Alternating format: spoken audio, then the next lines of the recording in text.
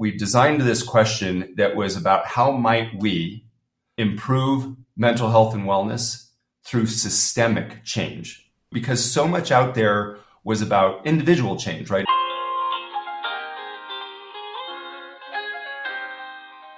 Is there a new way to come up with new veterinary ideas? Welcome to a brand new episode of the Veterinary Business Success Show, a part of the VetX Leaders community online. In each episode, we explore ideas and subjects you can use to manage your veterinary practice better and be a better leader. I'm your resident asker of questions, Brendan Howard, and today, the new idea guy, but not the guy who wants to have all the best new ideas, he just wants to solicit them, is Garth Jordan, CEO of the American Animal Hospital Association. With his internal AHA team and the help of industry leaders that he helped inspire, Jordan developed Veterinary Visionaries, a project to open source and crowdsource solutions to big problems in vet med. But first, how did a career in working for associations help him come up with this? Origin story in 3, 2, 1. So Veterinary Visionaries is pretty straightforward. The idea came from, well, I'll just tell you what my checkered past is. My checkered past for like 22 years is I've worked in professional and trade associations in different industries, mostly human health, but also in academia.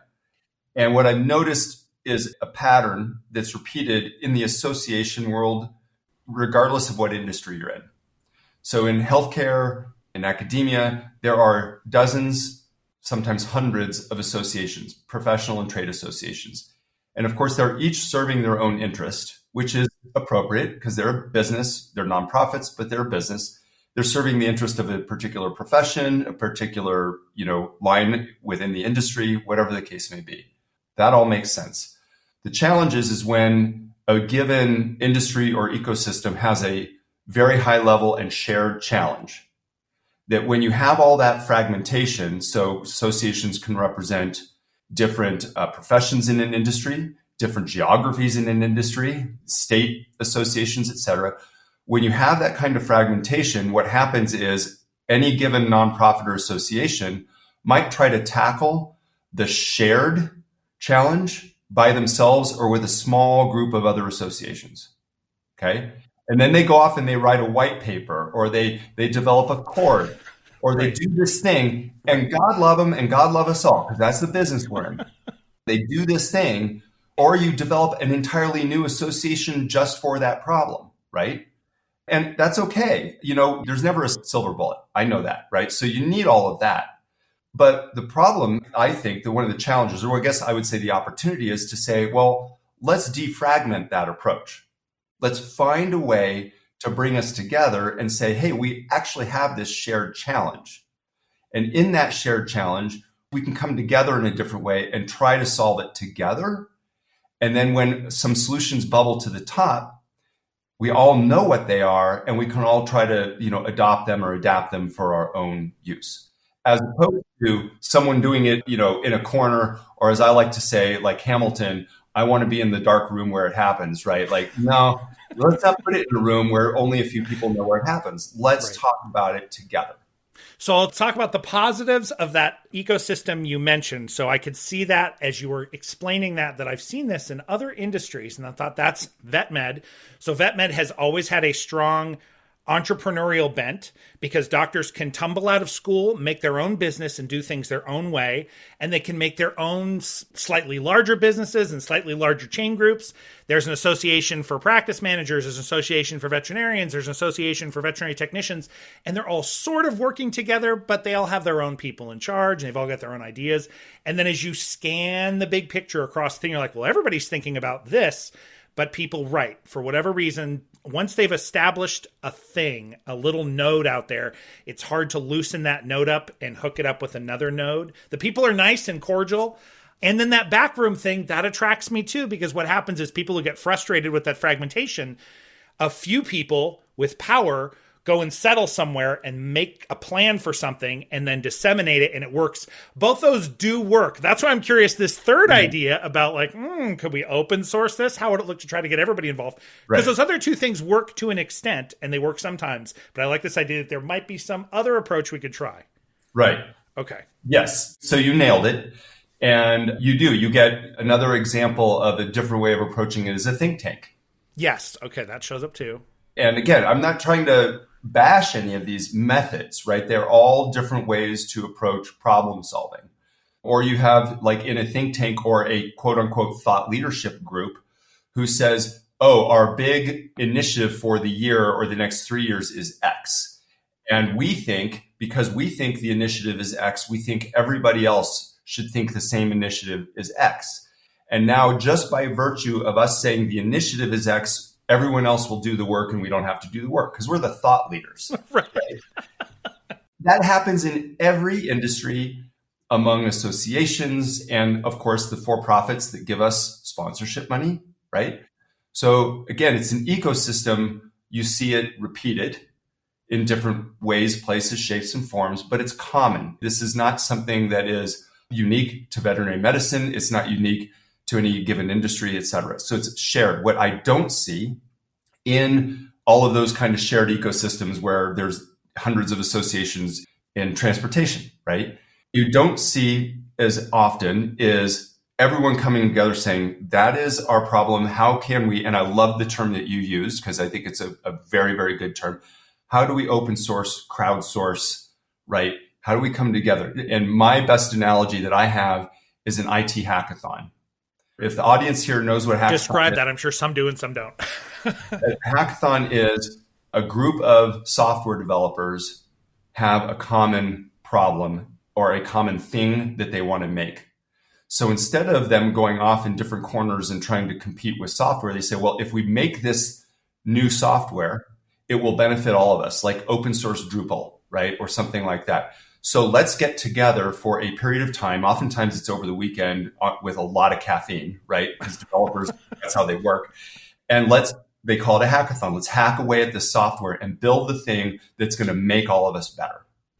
And I love that because it's such a beautiful analogy for what we can do. We don't have to do it over a weekend together. We can do it over time, right? We can do it synchronously, asynchronously, but we can come together and say, let's build a thing that's going to make us all better.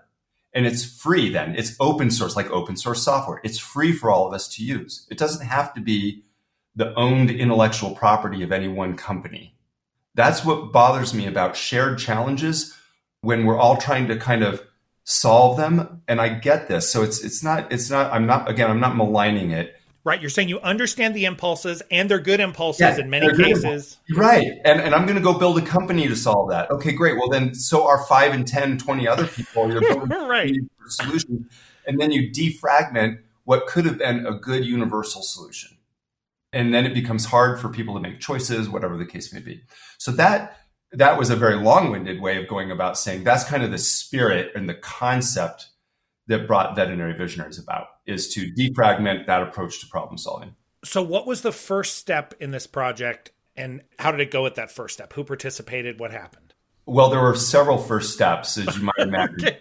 The very first step was getting the idea on paper. And then the second step was saying, who even cares? Oh, so you immediately played right as you did this. You're like, well, let's devil's advocate this and say, if somebody thinks this is stupid, then we're not going there. So literally just like, I have a day job. It's called being the CEO of AHA.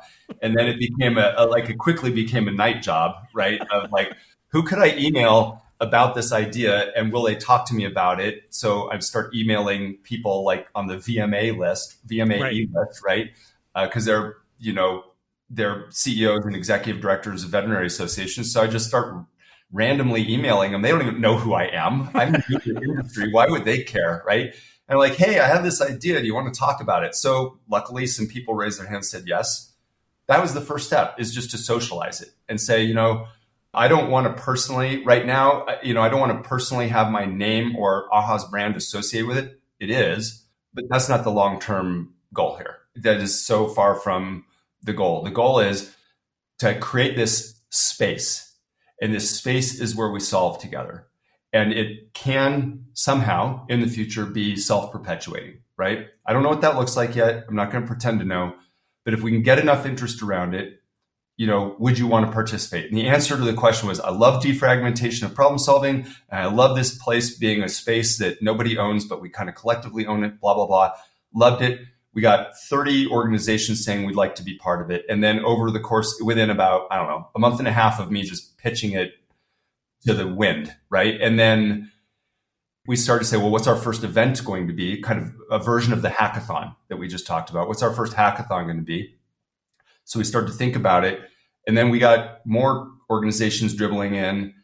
And by the time we started to define what our first event would be, we ended up with, let's say, somewhere around 40, 45 organizations, state VMAs. We had ACVIM and VEX were early in, a variety. So I don't want to shortchange anyone. So I apologize to all. You're not going to try to give the whole list because I'm not going to run through the whole list. But we got that interest, so that's good. Now, getting the interest and maintaining the interest, two different things. And you wanted an in-person event, is that what I'm hearing? No. Oh no. So no, it doesn't. A hackathon, or in this case, a kind of a solutioning ideation event. It doesn't have to be in person. We're not asking anybody to pay anything, but we created this event.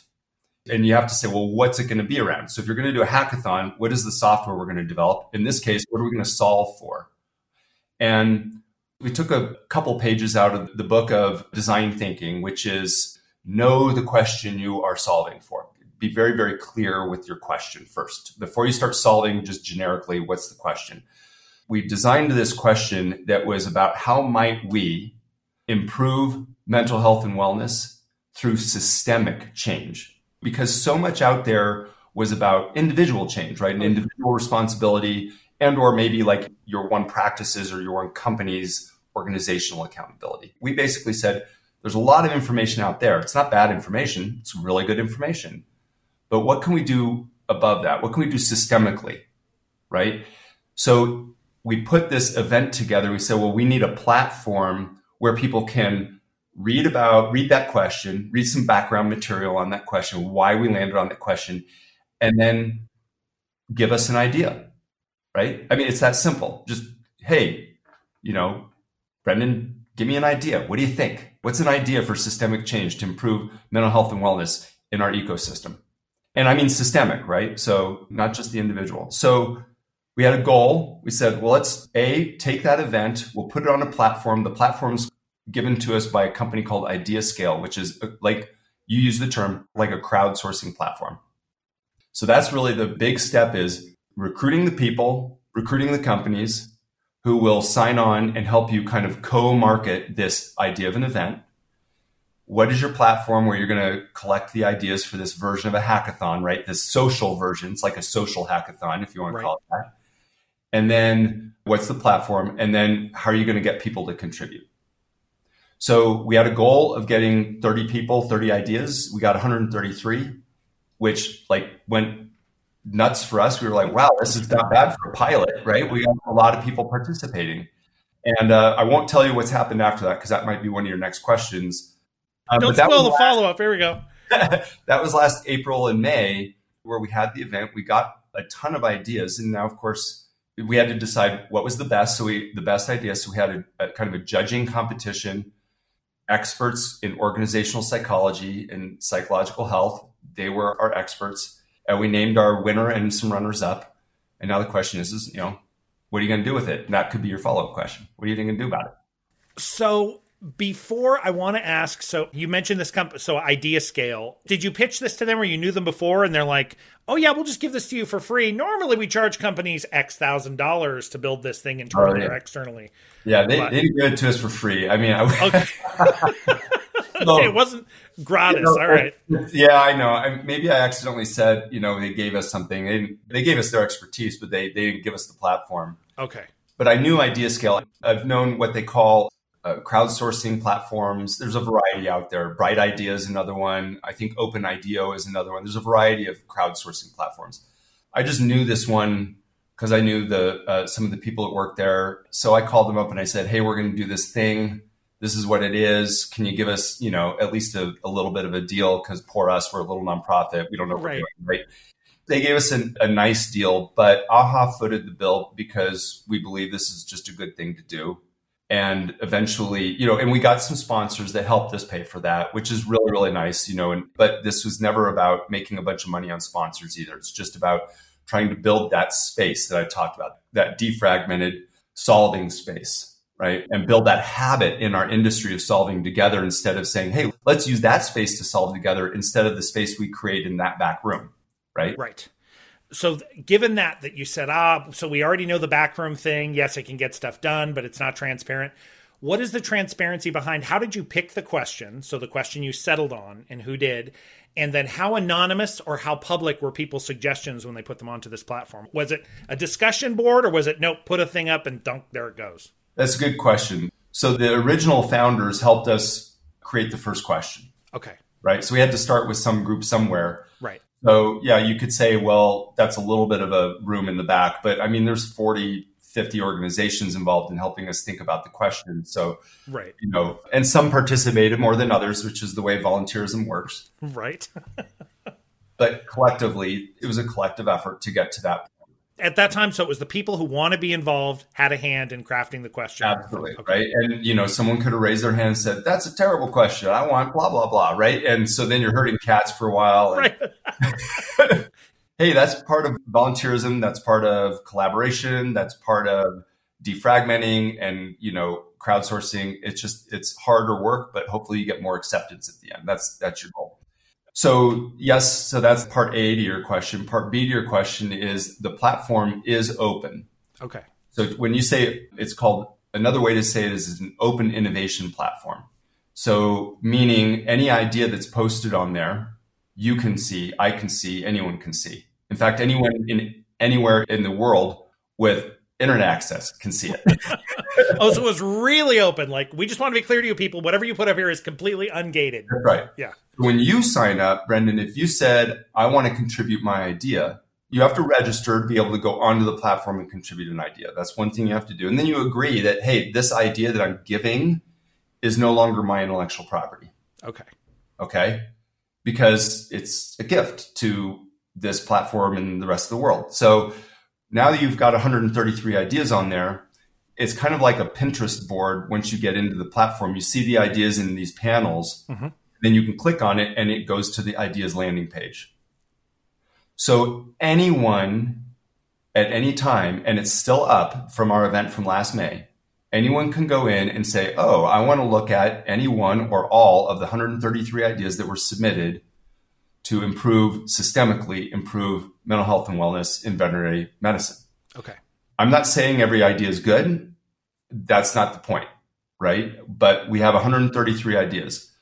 We have one winner and 3 runners up. And that was based on the judging process that we had at the time. And we said, well, we're going to do our best to implement at least one of these ideas, because what good are they without some kind of implementation? That's not what you asked, but the transparency behind it is this is intellectual property that is ours collectively. That's the other thing behind this. If the community is generating the intellectual property, it should be the community's intellectual property. It's not a company's intellectual property. Today's show is brought to you by Vetx International. Now, are people the major pain point in your practice? If so, you're not alone. Over 90% of managers report staff problems to be their number one issue. At the root of this problem are usually 3 dysfunctions: a poorly articulated vision, toxic culture, or some form of leadership breakdown. If this sounds familiar, then do not despair, help is at hand.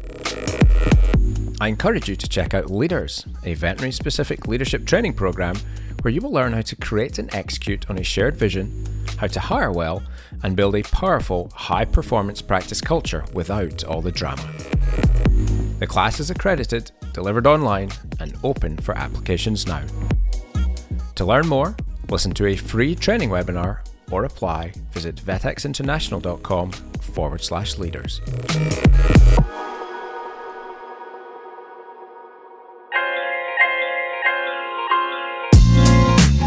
Okay, welcome back to the show. I hope you enjoyed part 1. Let's get into some more meaty content to help you grow your practice in part 2.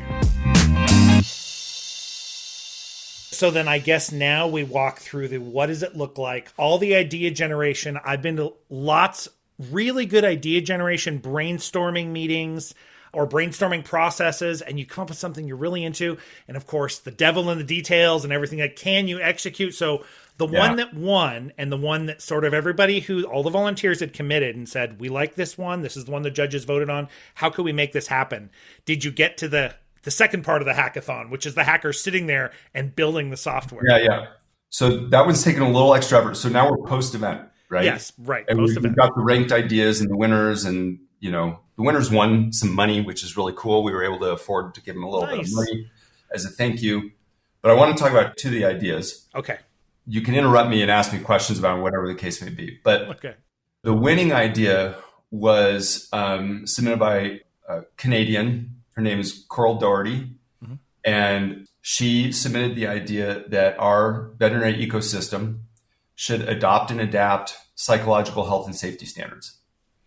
And I don't want to butcher her submission, so go ahead and go read it on your own. But essentially what she was saying is psychological health and safety standards already exist out in the world. The International Standards Organization, the American National Standards Institute, different countries, Canada included, have published psychological health and safety standards for multiple industries, meaning one set of standards that cross multiple industries. Okay. And they've been proven that when they're adopted by either an industry or just a business, I like those standards, I'm going to try to apply them in my business. They've been proven to improve psychological well-being within that particular workforce. So that's pretty cool. There's a solution out there. The point is there's a solution out there. A, it's already proven. B, it's systemic. C, we just have to adopt it and adapt it for us. It's almost like the easy button of all the solutions. It's already out there. We don't have to invent this from nothing. Right. So, to me, it's kind of like one of those, knock on your marble head kind of thing, like, hello, McFly, right? It's out there. It's there. Right. It was just waiting for you to pick the cherry off the tree, right? Pick the fruit off the tree. So I love that Coral kind of called that out, and that was the idea that won. So we have a group of about, 15 volunteers right now who have said, we'd love to try to take that idea and make it real. And so I'll just gloss over the high level steps. First, we've been doing an environmental scan of what are the standards that are out there in the world, right? Okay. The psychological health. Doesn't matter what industry it covers or what country it comes from, just let's bring them kind of together in a document repository, right? Okay, the fascinating thing about that, I have to interrupt you, is when you were talking about, well, let's go out and do a check. I've been in veterinary so long. I know veterinary is so insular. I'm like, oh, so you went to all the chains and like all the large hospital chains and the associations and got there. No, you're like, no, you don't understand. The world. Or all professions. We went to see anywhere we could get it from. I'm like, oh, right. Yeah. And there's, we're doing our best. Will we get 100%? No. Will we get, I don't even know if we'll get 25%. But the point is, to your point, we're open to just like collecting what we can. So if anyone's listening to this right now, send us what you got, right? Okay, you got a set of standards. You're open. Yeah, right. And so then the question is, well, once you've done that, you've got that kind of repository, it's like meta research, right? What's out there. How are you going to take that and cull out from that standards that make sense for our ecosystem, right? It may be that it's really easy. I have no idea if it's going to be really easy, really hard, whatever. It's probably something in between. Right. But the idea is you'll cull something out of there, adopt it, and maybe adapt some wording, right? And you have to be responsible in this process. So in addition to our volunteers, as we build out this concept of now distilling that document repository into meaningful standards for our psychological health and safety standards for our industry, then let's make sure they've got some peer review around them, that we're not like being contrarian to what's really going out there in the world. So, this will take time. This doesn't happen overnight, but that's what the volunteers are doing, the concept. And during that process, and then we're building out what the process looks like. You have to build the process. You can't just do it. You have to build a process for it. Right. So we're building the process for how to distill it. And we're building a process for, as we get these drafts done, how are we going to get input, right? Expert input, public input, whatever the case may be. So could this fall flat and never get done? Sure, right? Volunteers burn out, they disappear off the face of the earth. It could never get done. It's not for lack of trying. I can tell you that. But we're at the very beginning of that. And right now we have a timeline that says we want to get this done by the middle of next summer of 2023.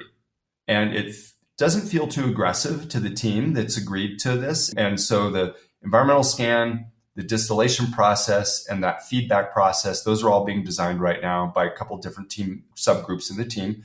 And then when those are designed, then we're really kicking off. Then we're going to do the processes, right? That's idea number one. And that's where we're at with it. We're actually trying to do something with idea number one. I mean, give us the, cross everything, knock wood, do all those, don't salt over the shoulder. Yeah. Okay. Salt over, do all that stuff right now to, help, give us some good juju, and we'll make it all happen. Okay. That's idea one. I like idea one. And you want to talk about idea two? Because I do, but I want to say one more thing about idea one. Oh, yeah, yeah. Because anyone out there who knows AHA might have made the connection. Hey, AHA, you're about standards. What are you doing this because it's a self-fulfilling prophecy kind of thing? The answer is absolutely not. We did not vote. We did not, we're behind the scenes, number one. Number two, these are not standards that AHA is going to own. Absolutely not. That is not I will die on a sword for that statement. These are, like we talk about, these are open. So if a consultant wants to build a business on consulting how to bring these standards, they can do that. If VCA wants to adopt them across all of their practices by themselves, they can do that. Okay. So I don't want anyone to think that AHA is going to go out and try to benefit from this and crush the world with psychological health and safety standards.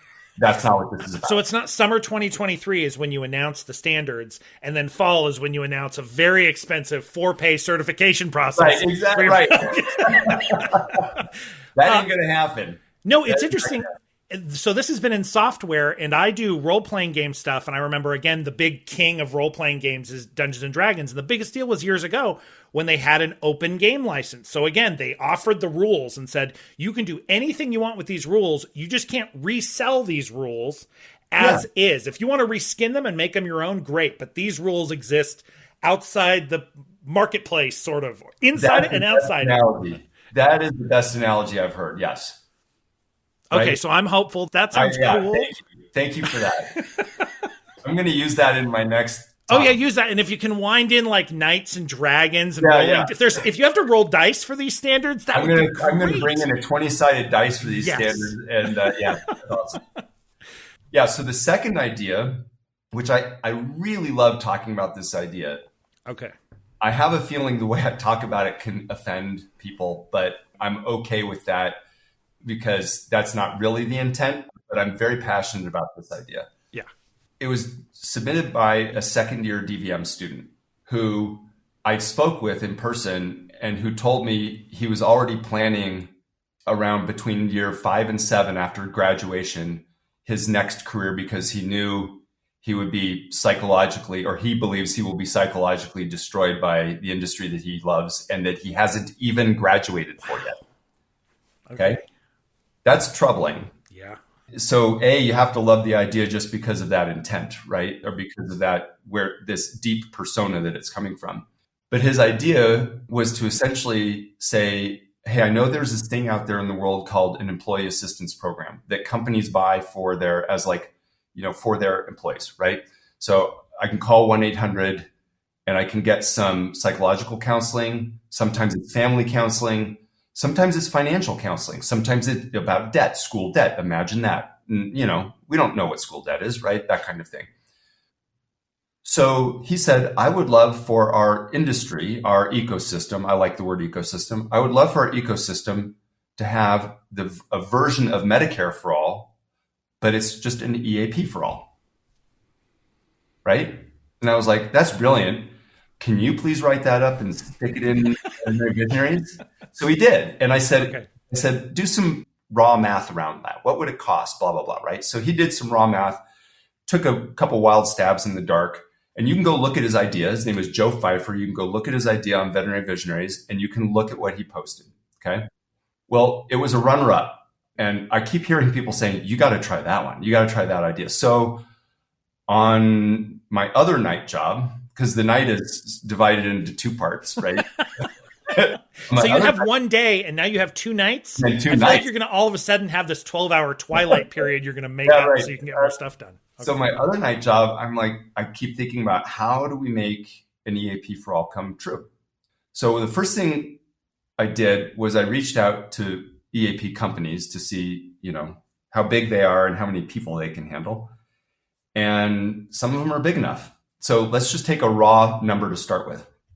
Let's just say in North America, there's about, now you can argue this, I'm not going to get into an argument about it, but there's about 250,000 veterinarians, techs, CVPMs, practice managers, vet assistants. Let's just say it's about 250,000.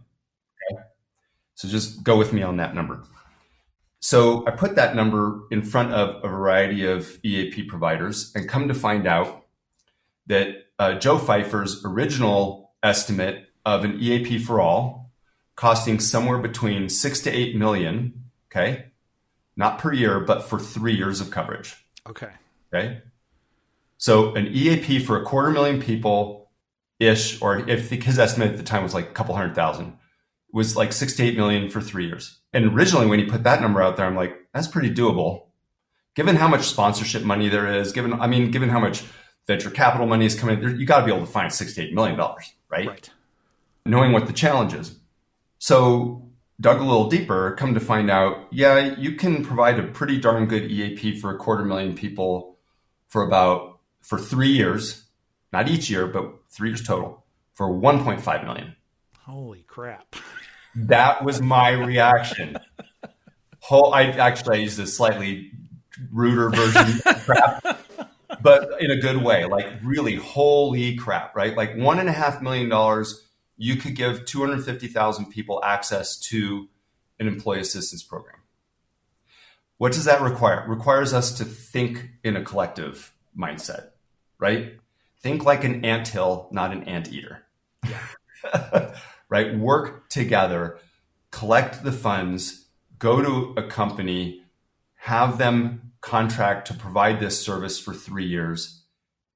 And it's very doable. There's a lot of money out there just to begin with. B, there's a lot of money being spent around a lot of different, and this is not a bad thing, a lot of different mental health and wellness initiatives. I commend that. I absolutely commend that. But maybe you can scoop some of it together, right? And so I'm going to use this is where people start to dislike me, but I feel like I have to be okay with being disliked when I say some of these numbers. It's not to malign the organizations, it's to put this number of 1.5 million for 3 years covering 250,000 people in context. The Zoetis Foundation just announced that they, with I think the veterinary medical colleges, they just announced funding somewhere around 250, 260 students, DVM students, scholarships at $7,000 a piece. Okay. Now my raw math is 7,000 times 263 or whatever the number was. It was about 1.8 million. So that's a beautiful, beautiful supporting statement to the industry, to the ecosystem. It's beautiful. But that's 1.8 million for 263 people. And hey, Zoetis is a sponsor of AHA, so I'm not maligning them. I'm just putting it in context. And I'm saying 1.5 million would have funded an EAP program for 3 years for 250,000 people. Okay. Now, and I'm not saying it's Zoetis' responsibility. So do not what I'm saying here. That's just saying that's one number of one thing being funded by one company. There are dozens and dozens of those examples out there going to lots of different initiatives, including mental health and wellness. So companies are getting tens of and hundreds of thousands of dollars for their mental health and wellness initiatives. Right. That's commendable, right? So collectively, if we took a slice and just said, can we find 1.5 million to fund this for 3 years? It's very, very doable. Now I'm going to say another thing that's going to create some people who might be upset with me. I hope Zoetis heard that and is like, hey, that's true.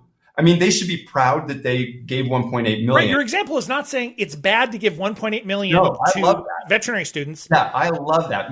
You're just saying this bucket of money, here is the cool, hard money that this cost. And then if that didn't freak you out, then would this over here not freak you out either? So people don't think I'm just out here like, certainly I'm not bashing Zoetis and I'm not bashing for-profits. Yeah. Okay? Because there's a lot more money out there in the for-profit world.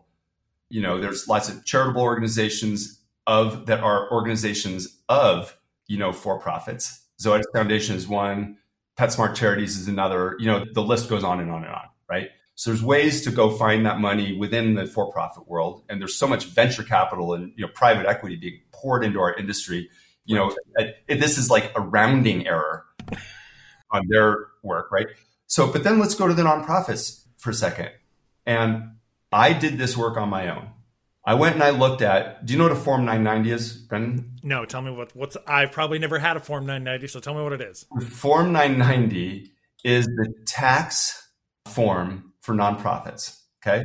And legally, you have to make it public.